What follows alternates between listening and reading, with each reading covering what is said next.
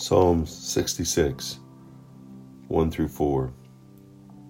Shout joyfully to God, all the earth. Sing about the glory of his name. Make his praise glorious. Say to God, how awe-inspiring are your works. Your enemies will cringe before you because of your great strength.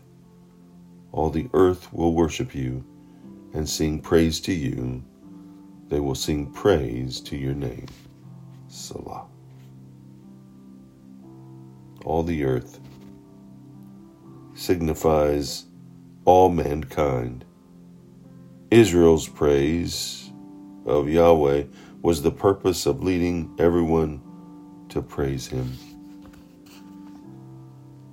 God's people, Israel's purpose was to be a testimony to other nations so they would bow down before Yahweh and serve him.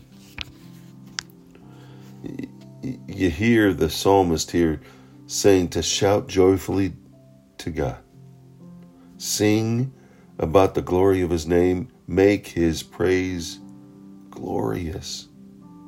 Say to God, how awe-inspiring are your works. Being thankful for what you have. For being thankful for the blessings you receive. For the protection extended to you. Even in the struggles and difficulties, do we keep our eyes focused on him? Do we shout joyfully to God? Do we realize our purpose here on this earth is to lift his name? To praise him for what he's done. Being thankful for the steps up to this point. For the blessings up to this point. Not always looking ahead, not always wondering what's next, but just being thankful in the moment. Being good stewards of what has been brought to you by him. The blessing of living life with him. You know, so many times we're looking forward, we're looking ahead, and there's no doubt that it's important that we prepare. It's no doubt that we should plan ahead. But do we plan ahead on our own and forget what we're on our own strength, on our own desire? And fail to look at or be thankful for what we've received. The blessings that we have been given. It goes on to say, your enemies will cringe before you because of your great strength. It's our trust in him.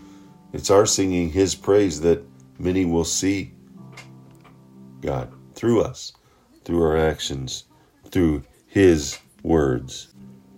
It goes on to say, all the earth will worship you and sing praise to you.